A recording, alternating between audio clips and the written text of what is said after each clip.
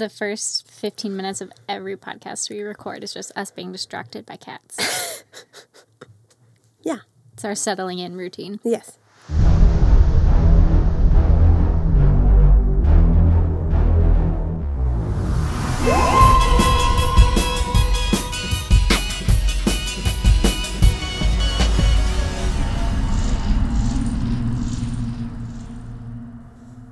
Hey, y'all. This is The Queer Archive, a queer and feminist Doctor Who podcast. I'm Brenna. And I'm Caitlin.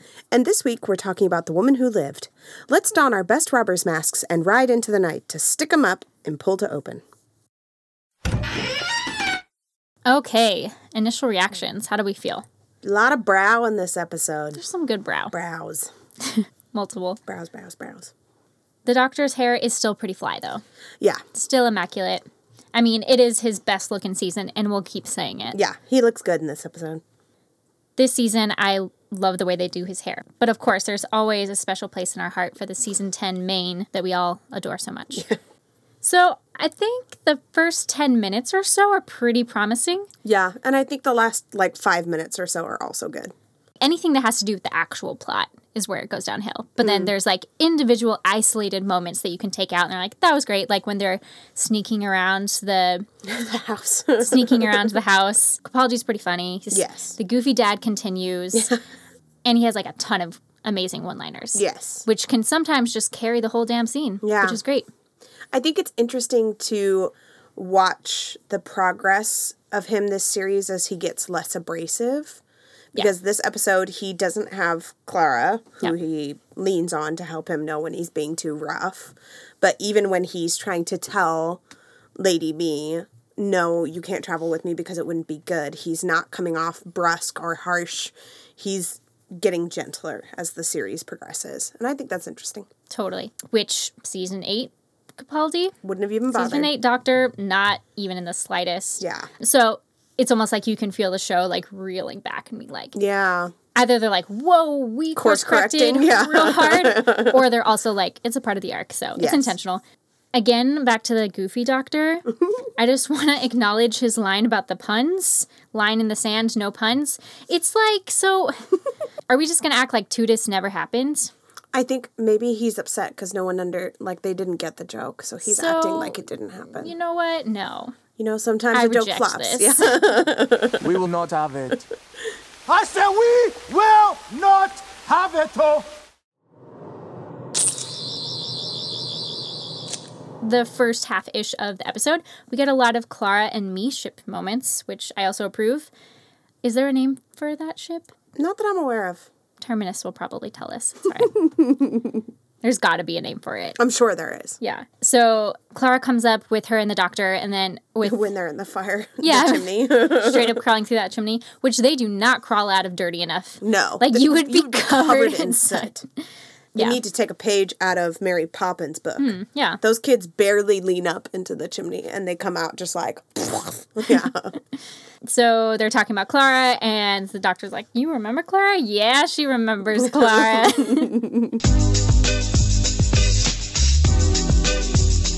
Then at the end, she's... Yeah, of course. She's just creeping in the background of that selfie. But we also get the line, she'll die on you, you know. She'll blow away like smoke. Whoa. God. Woof. Oh, God, it's so bad. God. It's so bad. Oh, my gosh. I honestly don't think that I caught that until this particular rewatch. It's because we never watch these episodes. We never watch these 2 episodes. But yeah, knowing what happens coming fairly soon, it's just brutal.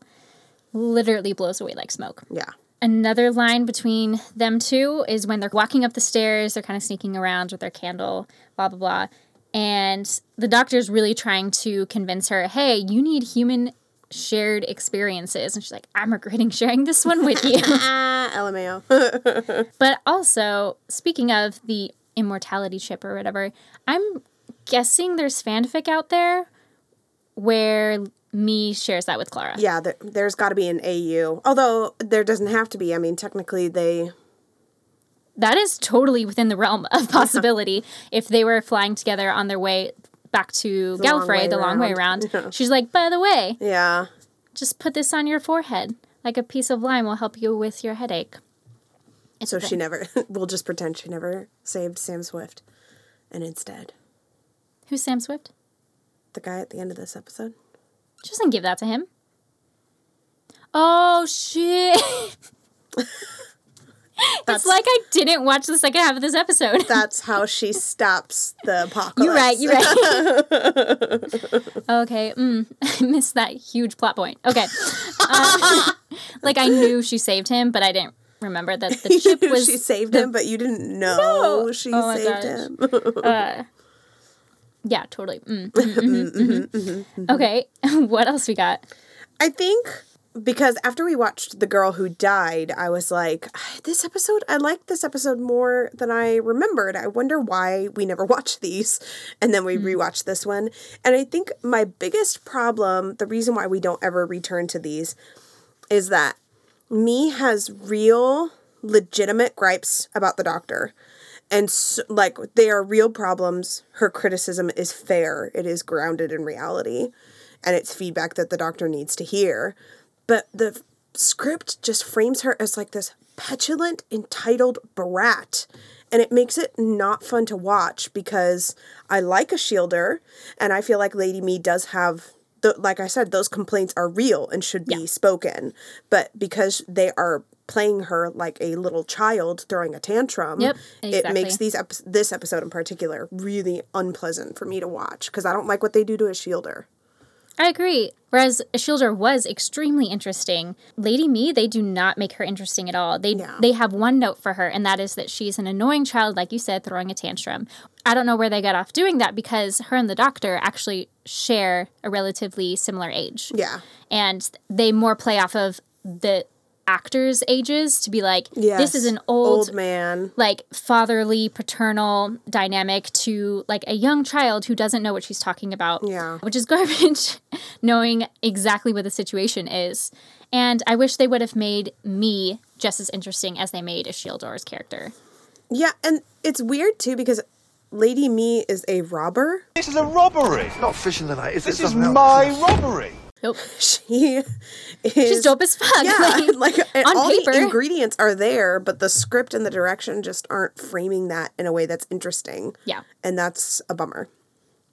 Yep. I find it quite bullshit, actually, that the Doctor has been checking on Me, but not to talk to her. Yeah. He's been checking on her to make sure that she doesn't turn into something that he disapproves of. Finally, when he does disapprove of her, it's been so long that he doesn't know how she got where she got. Yeah. I don't understand the way that he justifies the lack of communication with her because she needs to talk to someone who gets the struggle. And like she says, he's the one person who understands what infinity feels like. Yeah. In a lifetime alone. It's pretty unnecessarily cold, Doctor. Like, you knew the life that you were damning her to. Mm-hmm. And maybe, like, that's why he didn't do it, because he knew how big he fucked up. And he doesn't want to look into the consequences of his choices. Yeah, and at the end, I anticipated him actually naming that and actually being like, I knew, I was ashamed, I was afraid of you and what you could become and what I made you, blah, blah, blah. Like, say it all, but he doesn't really. He's just like, they kind of just like happily, conveniently land on the same page. Like, oh, I'll take care of your garbage. I'll take care of your leftovers.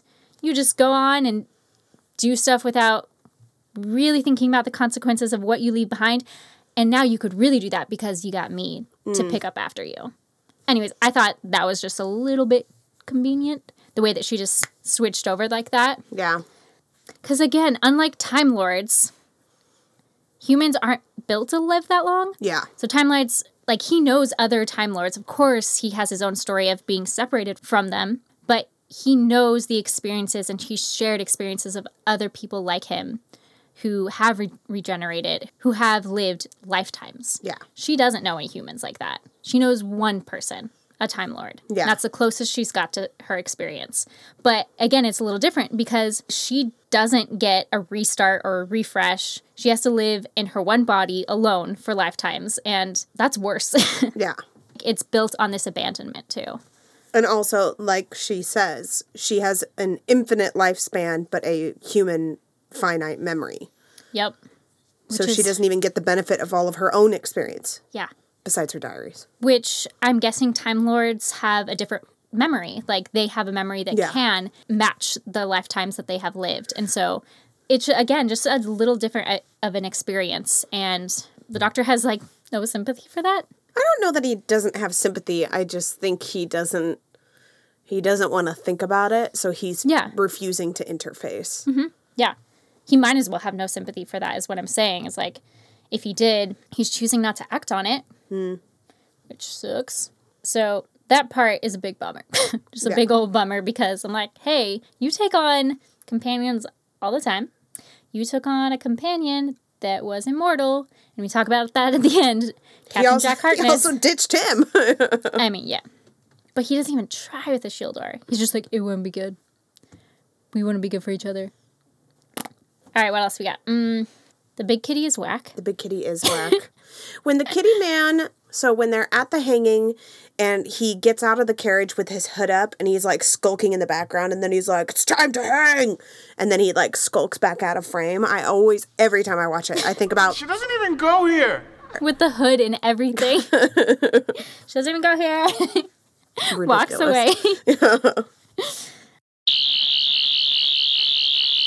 Pretty sure we got some evidence that Lady Me is Team Capapi. Okay. Yeah, he's totally like, can you confirm that I'm not your dad? Yeah. What do you say, Dad? Team Capapi! I mean, later she does say, you're not my dad, so maybe not, but you're not my dad. You're not my real dad. You're not my space dad.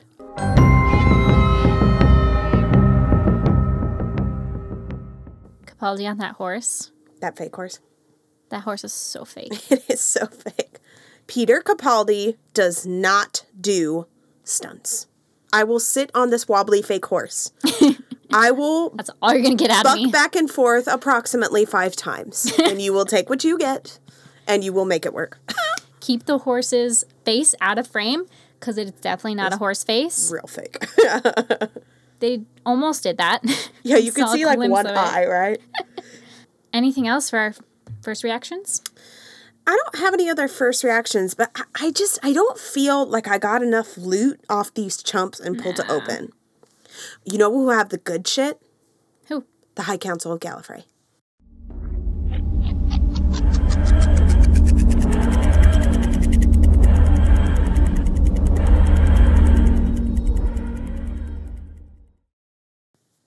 All right, stick 'em up, High Council. This is where we discuss the people in power positions in production for Who. Let's do it. I have 2 notes.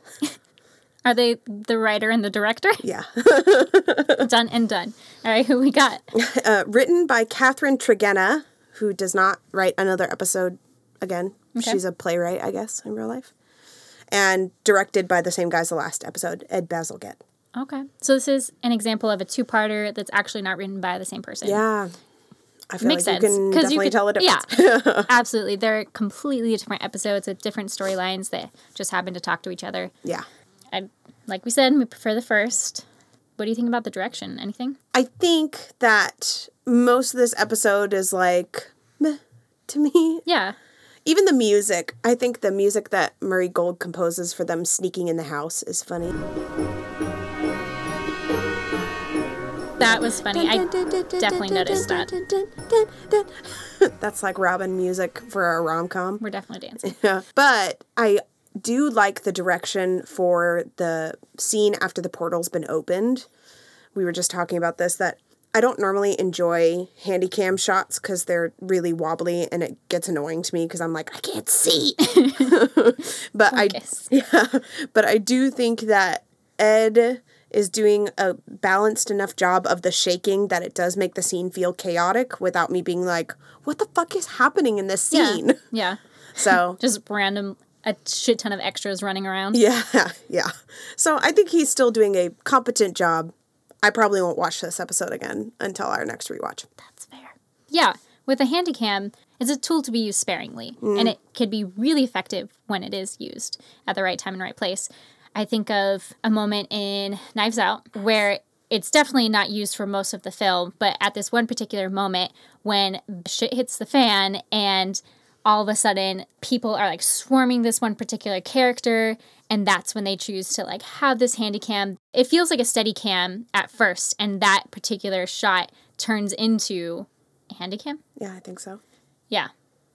We don't know if we're saying these terms correctly. Someone will But the correct point us, is, I'm sure. it goes from a steady shot to a really wobbly one, Yep. which helps the scene feel claustrophobic, helps you understand the chaos, which is part of what Ed's doing well here at the battle scene after the portals opened. That it goes from lots of steady shots to lots of wobbly shots, and it helps you read the chaos in the scene. Yeah, I respect. Maisie's performance in that particular scene is also really good. Yeah. The big kitty, not so much. Big Kitty has a very Hordak storyline. He from does. what we know of Hordak in She-Ra as of right now. I spend most of this episode, every time we watch it, wondering if they had to re-record his lines because of the prosthetics over his lips. He can't speak in that. There's no way. Nah. Right? Okay. Lisa doesn't look like he can speak in that. I also get obsessed every time he says, "My ship crashed to Earth." Because he goes like a really strong TH. Obsessed. That's how you know he's from another land. Thou can't just givest me thine mother's sword. Why not, Eth? Because it's really important, That's exactly why you should have it. You can have all week to practice with it, Thank you. You know, I still don't feel like I've plundered enough good stuff to feel like our ride for Robin is over. Yeah. Well, we can ride to the Black Archive and see if there's anything cool to steal from there. Okay. Yeah, good idea. Right.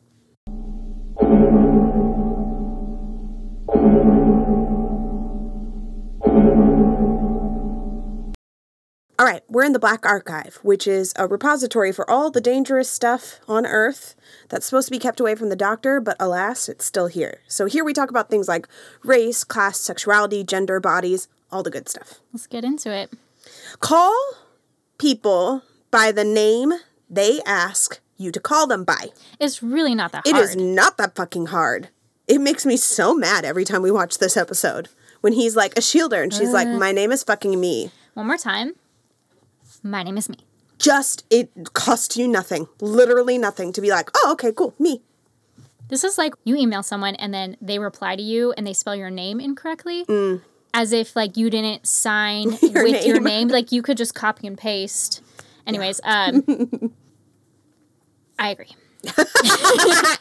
In summary.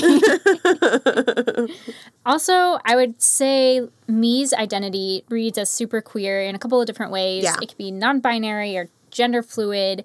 Basically, like her new name doesn't infer a gender. Yes. And the way that she walks around in the world actually embodies multiple genders. Yes. And she uses them at different times. Yeah, and she's not saying, like, I pretended to be a man. Like, when she says, when I fought in the Battle of Agincourt, she says that was my first stint as a man. They didn't know that it was a woman fighting on their side. Yeah. So she's saying, I inhabit qualities of multiple genders. And to say, no, your name is a shielder really sucks, which also is weird because halfway through the episode, the Doctor says, he, blah, blah, blah, blah, blah, about... So he can switch. You can. Oh, I see. You can actually do the thing that really, it literally costs you nothing to not be an asshole. He thinks he's all high and mighty too, making a point that, like, a shieldor is the true you should return back to this, and whatever you think you are now, you are misled, misguided, and it's associated with her lack of humanity. Yeah. Yeah. So it's bullshit. He doesn't even know her. Like, yeah. You don't have the right to walk into someone's life who you don't know. You yourself have chosen to not communicate with them. Yes. And then walk into their life and tell them who they are and what they should be called. And you do not get the right to refuse to use the name that they prefer when you had countless opportunities to reach out, to visit her, to know her, and know why she chose her name. Yeah. And it's just extra fresh, seeing as he is the reason she chose her name. He is the reason she has lived this long to have a name that endures lifetimes. Yes. Also, stop telling someone that they can be who they used to be. She has lived for hundreds of years at this point. That is bonkers. bonkers to be like, oh, you should be static. You should be the person I met. Hey, man, first of all, get fucking wrecked. Second of all, that is mighty rich coming from you, Mr. I have a million bajillion faces. And earlier this season, you just said, it's my party and all of me is invited. You are multiple people. Yes, you have multiple identities. You contain multitudes. Your name has multiplicity embedded in it, and it is a name that you chose, and you ask others to call you that is not a conventional name. Bitch, you ain't special? Oh my gosh, the blindness, the audacity. Not only is that impractical to be like one person throughout how many years, but it's unhealthy. Yeah. Like, you if need she to hadn't grow. changed, I would be concerned. Yeah. Exactly. Over 900 years. Bro. I would not expect her to be the same person. Bro. Yeah. Again, she doesn't have your memory. She's not a fucking Time Lord. God. What about Bechdel and Duvernay? That's funny. Yeah. Okay. Moving on. Well, did you get a good enough haul stealing the stuff in here? Yeah. I think I'm ready. Let's give it to the people. Okay, perfect. While we're sorting our loot, we can hear a word from our sponsors. This podcast is brought to you by Magpie Electronics Curio Scanner. For the well-traveled explorers among us, we often find ourselves in situations where we need to be able to quickly and reliably identify an alien artifacts in order to find the nearest space-traveling ally. And the Magpie Electronics Curio Scanner can help you with that. Our Curio Scanner can detect exoplanetary energy traces, even across galaxies. So, if you need to locate the nearest undercover alien or need to track an interplanetary artifact through those starry skies, trust Magpie's Curio Scanner to get you where you need to be. Magpie, a curio scanner for the curious explorers among you.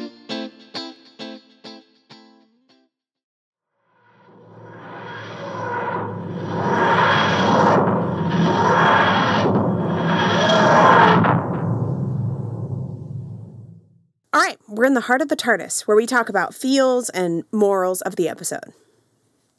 Morals, feels. That was great. Okay, so what do we think this episode trying to say?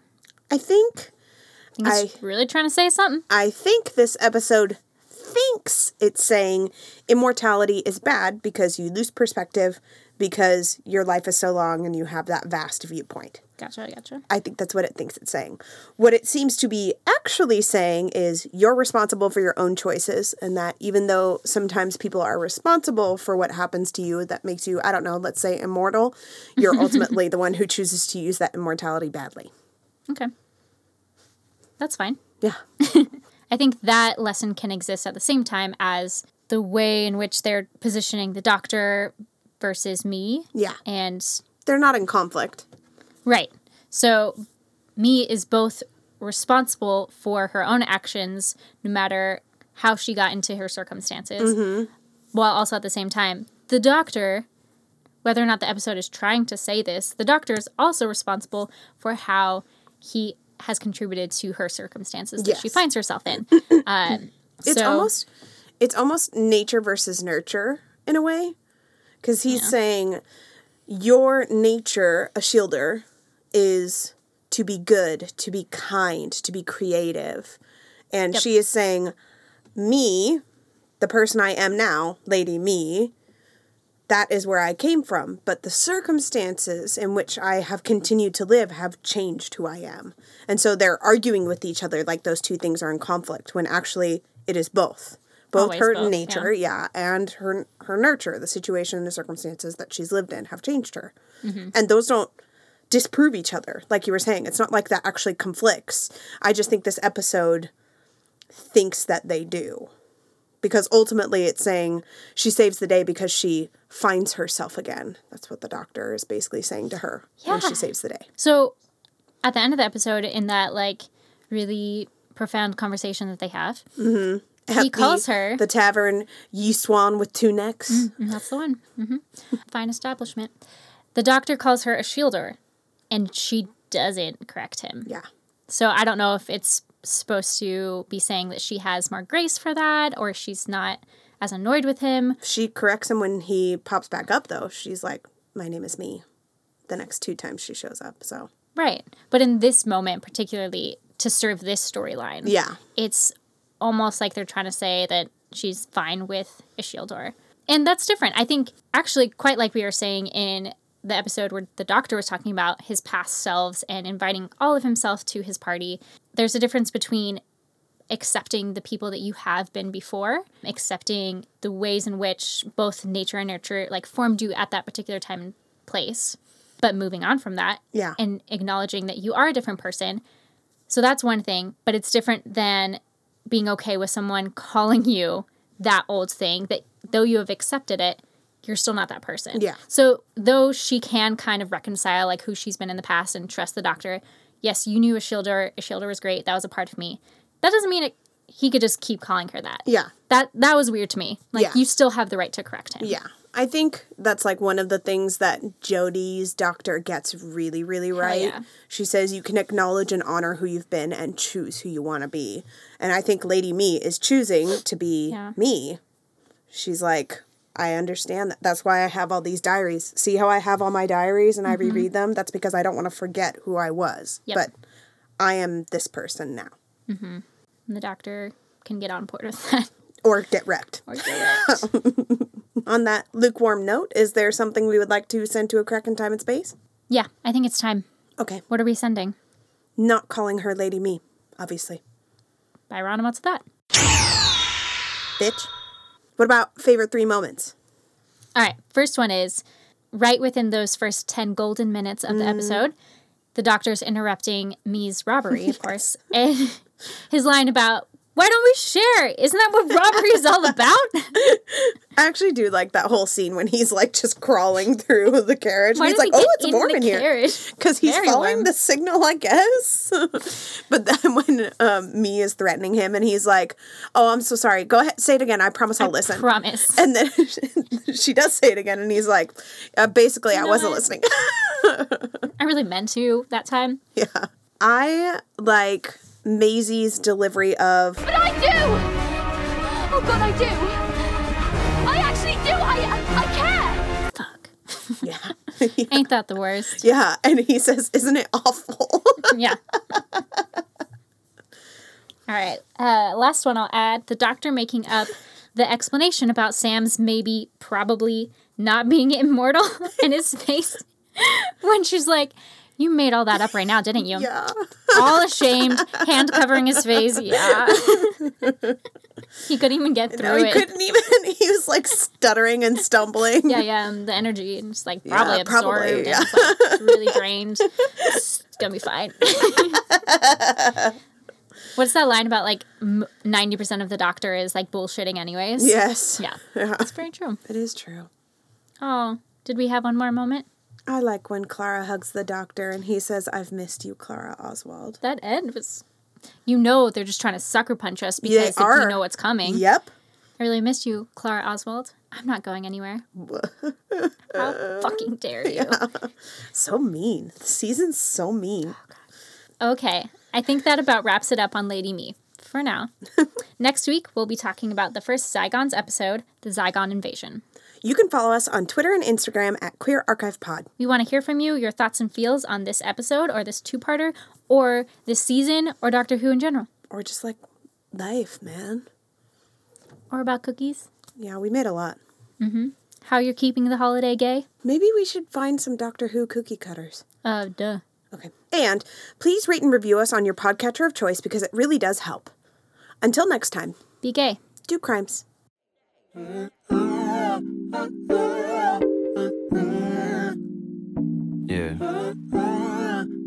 Tune on your speakers and please be my doctor, whoever.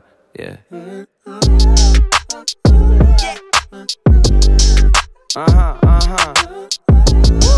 Yes, sir.